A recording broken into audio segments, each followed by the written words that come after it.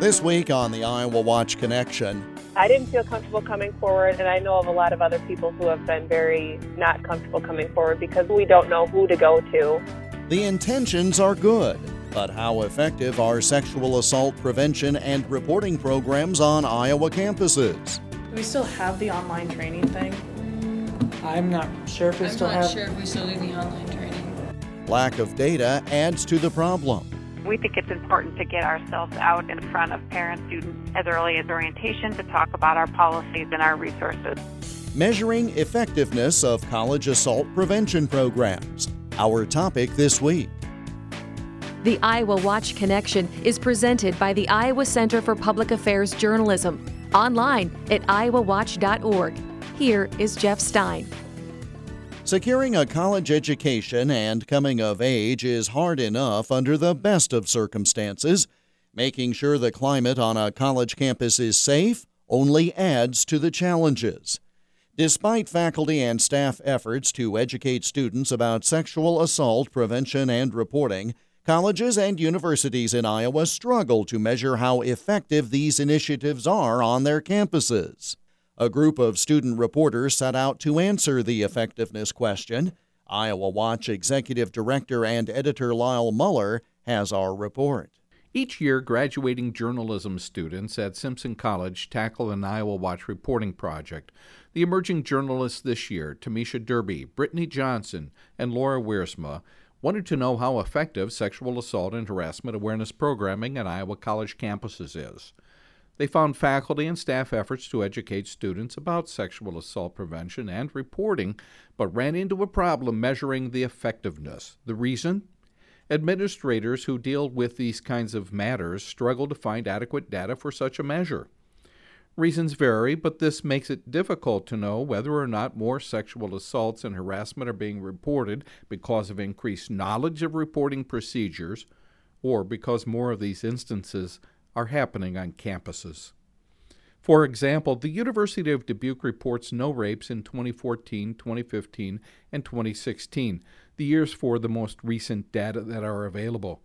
You want to think that shows campus safety, but wonder if people who have been raped are keeping silent. Here's Liz Fleming, a 23-year-old Dubuque native and a graduate student at the University of Dubuque this past spring. She spoke with the Simpson reporters. From my experience with sexual assault, be it I was 15 years old, I didn't feel comfortable coming forward, and I know of a lot of other people who have been very not comfortable coming forward because, one, we don't know who to go to, and second, there's that stigma of, I don't want to ruin this person's life, everyone else will think I'm lying. All of the popular stigmas that you hear in the news of people not coming forward applies to people in small-town Dubuque as well. Rick Murfield, the University of Dubuque's Assistant Dean and Director of Residence Life, has a different take. He says his university does plenty to raise awareness about curbing sexual assault and harassment. As the university's Title IX coordinator, he is responsible for making sure the university adheres to federal law, Title IX, that prohibits sex discrimination at learning institutions. He says the university does a lot of programming throughout the year, both in-house and with off-campus resources. It starts with fall orientation, with large group presentations, and with sexual assault awareness, and also response teams. Off-campus resources talk with students in classes about the nature of consent and those healthy relationships, Murfield says. Fleming says she doesn't recall any training programs about sexual assault or harassment awareness. That might be because she transferred, she acknowledged, while telling the Simpson reporters she didn't know whom at the university she would go to with a harassment complaint. The Simpson reporters, by the way, made a check at their own school in Indianola. Here they are with a group of students they convened to ask several questions. In this snippet, the reporters asked students if they think adequate follow-up to programming exists at Simpson. Do you think there's adequate follow-up for the programming that Simpson does? In terms of, so there's Welcome Week during freshman year, and everybody's required to go to that. And then is there anything following that is required by Simpson students to do? Do we still have the online training thing? I'm not sure if we still have. I'm not sure if we still do the online training. I know that something we started this year is all athletic teams are required to have an MVP training, so I know that that's something. I know that we used to have the online training. I'm not sure if they're still doing that, though. I'm not sure. I know that some organizations like the Greeks, Fraternity and Sorority Life, tend to try to do some sort of training. But other than like open events, I'm not really sure how much requirement there is. It could potentially be helpful. And I know we kind of front load it with the It's On Us performance at the beginning of the year. But for future, it could be potentially helpful to have more follow-up programming, at least in the first year areas. I don't think that's something we really do at this point. Reported rapes at Simpson increased from 1 in 2014 to 2 in 2015 to 8 in 2016. Students at Simpson volunteer for a group called Sexual Assault Response Advocate, or SARA, to serve as a confidential resource for students. The group also provides programming about sexual assault. Over at Drake University in Des Moines, 3 rapes were reported in 2016, the same number as in 2014. The school reported 6 in 2015. Katie Overberg, the university's Title IX coordinator, says she and her colleagues start awareness training in June. We do sessions that we do 2 sessions so there's 5 orientation programs in June. Each time we offer 2 sessions where they can come in and learn about our prevention and response. So we start there. We also have an orientation fair where we have a table and a poster with all of our services. And then we also meet with the parents in the parent kind of Q&A session where I can talk a little bit about what we do and they get the chance to very informally ask me questions. It's funny, a lot of parents don't ask questions in that setting, but they will kind of find me at that orientation fair and ask me some real specific concerns. So we think it's important to get ourselves out in front of parents, students, as early as orientation to talk about our policies and our resources. Officials interviewed at Iowa colleges and universities said they have no way to track what drives statistics on their particular campuses. Determining how well they reach students is difficult, Overberg said. You know, one of the things I worry about a lot on all campuses and with anything, whether it's gun violence or sexual assault, is are we just preaching to the choir over and over again? Are we talking to the same 20 dedicated, passionate people? Or are we actually reaching those other people, like the ones you're talking about, the people who do need to get some self-awareness? You know, remembering that on a campus, you know, you have a couple thousand folks who grew up in different lives, and they were molded for 18 years in one way, and now we're going to throw everyone together and say live together and date together and treat each other well, and everybody's got different views of that. Overberg's advice is to be transparent about the school's crime statistics. So there was a time not that long ago that like admissions people would not have wanted anybody to talk about anything ugly at orientation, you know, or don't put anything out there about anything that's bad happening on your campuses because you actually want students to come, like you said. I think the time and the expectations of parents and then some informed students has changed.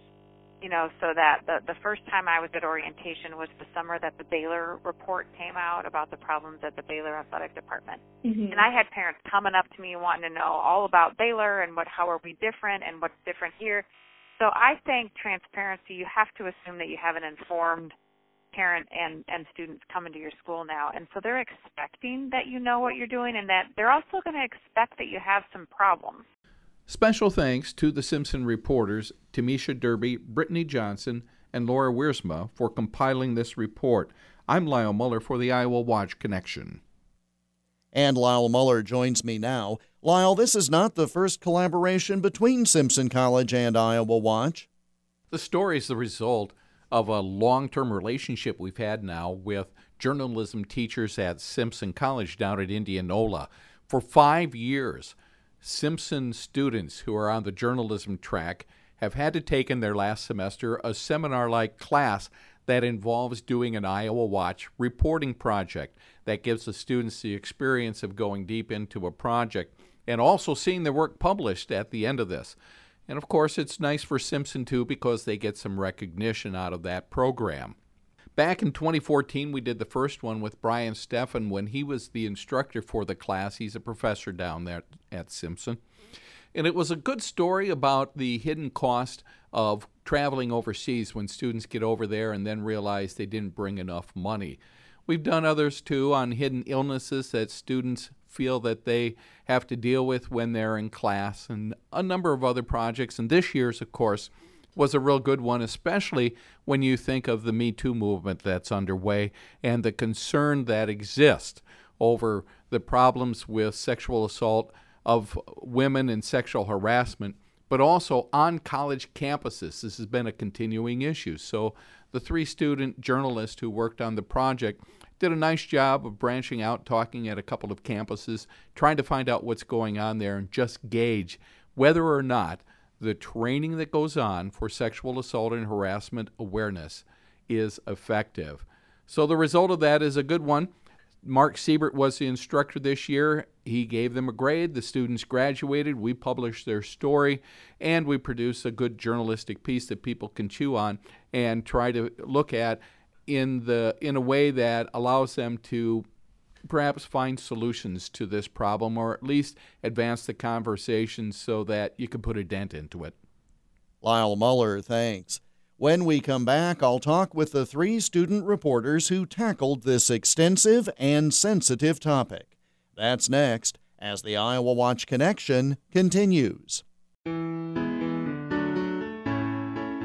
The Iowa Watch Connection radio program is part of a statewide audience engagement project organized by the Iowa Center for Public Affairs Journalism, an independent, nonprofit, nonpartisan news organization.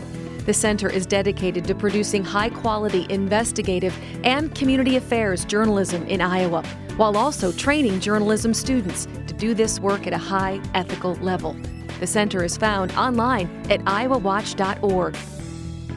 Welcome back to the Iowa Watch Connection. I'm Jeff Stein. They've now graduated and moved on past the college campus. But shortly before their graduation in early May, I spoke with the 3 student journalists whose reporting led to the series of Iowa Watch stories on the topic. Would you first of all just introduce yourself and tell me where you're from? I'm Temesha Derby, and I am from Grinnell, Iowa. I'm Britteny Johnson, and I'm from Crescent, Iowa. I'm Laura Wiersema, and I'm from Fulton, Illinois. So, Temesha, tell me first of all, how is it that the 3 of you got together and agreed on this as the topic for your semester-long reporting project? Sure. So we brainstormed a lot of different ideas, and being 3 women at a college campus, we were most passionate about sexual assault education and its effectiveness on college campuses. So it was pretty simple, actually, to narrow down our topic and figure out what we wanted to report about. Britteny, is this something that you thought you knew what the results would prove and then were just proven out? Or was this something where you started doing the reporting and were very surprised at what you found? I think I had a preconceived notion of what we would find when we went out and did our research. I wasn't surprised when we were finding that people weren't really sure if it was effective or not. So that wasn't really my preconceived notion, but it definitely didn't surprise me when we found out.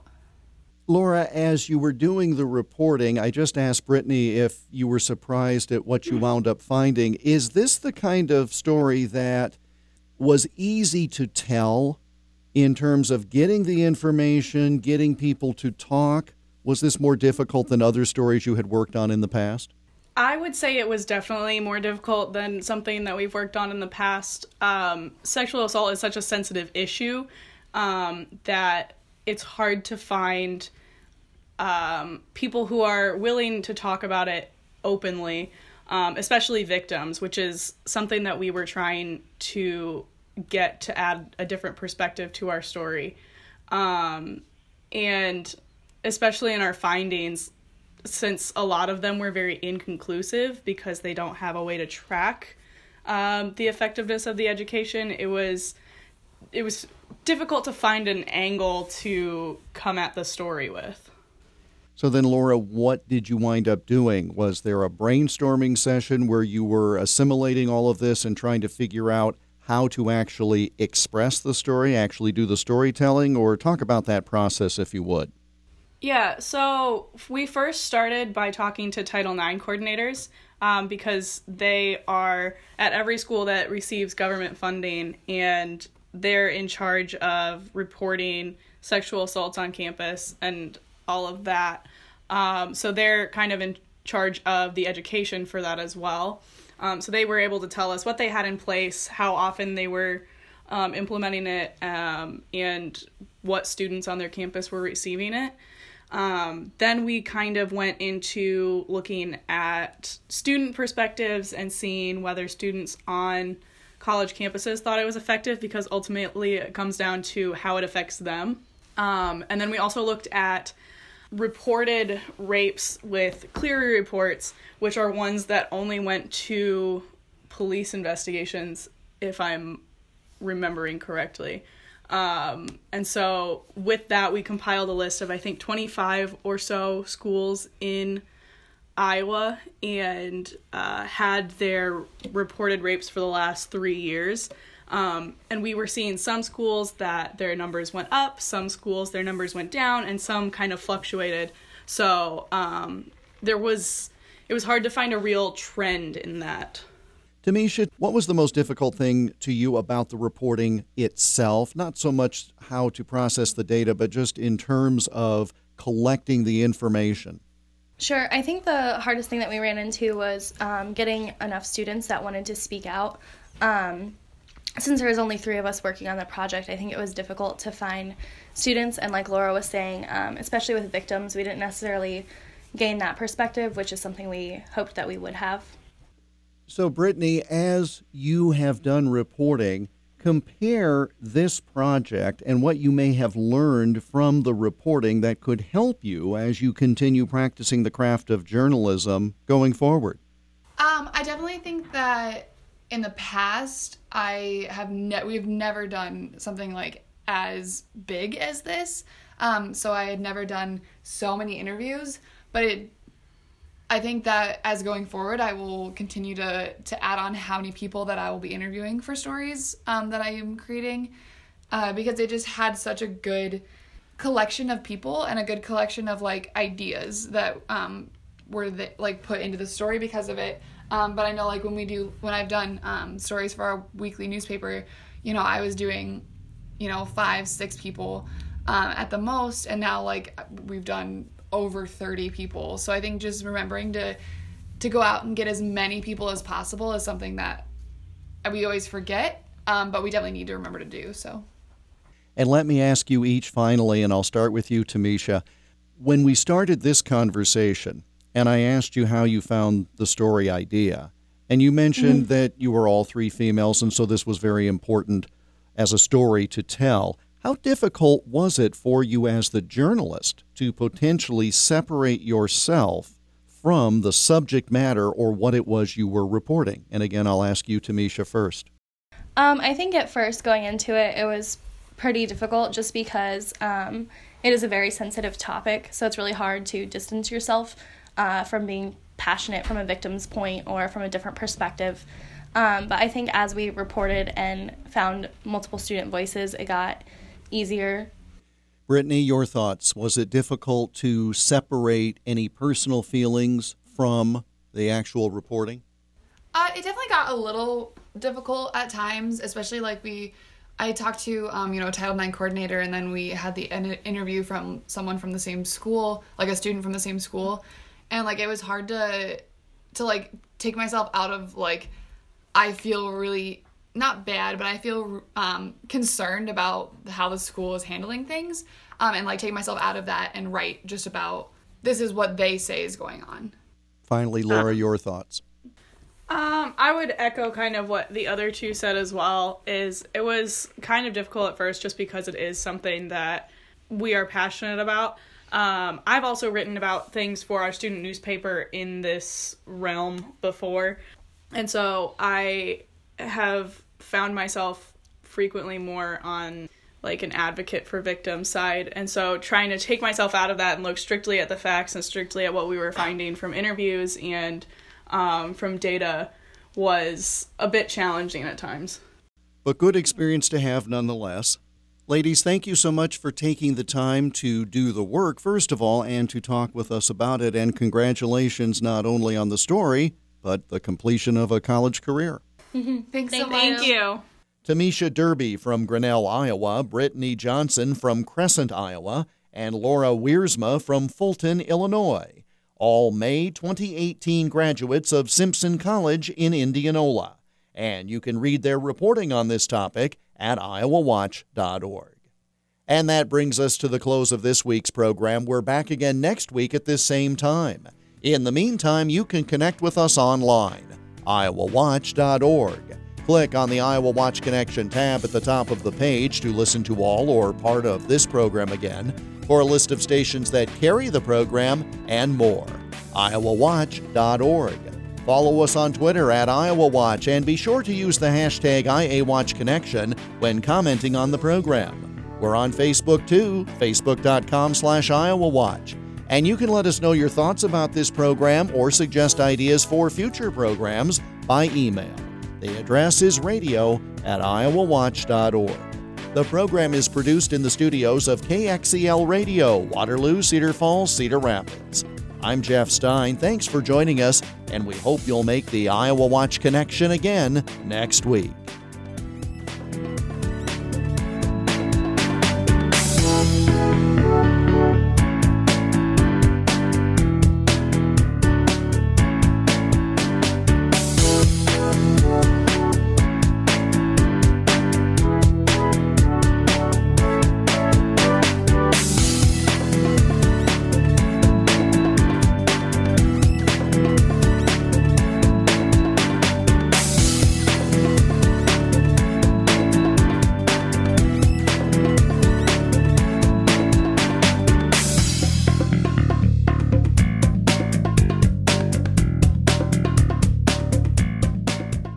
The Iowa Watch Connection is a copyrighted presentation of the Iowa Center for Public Affairs Journalism, which is solely responsible for its content. For more information about the center, including how you can contribute so high-quality investigative and community affairs journalism and student training can continue, go online, iowawatch.org.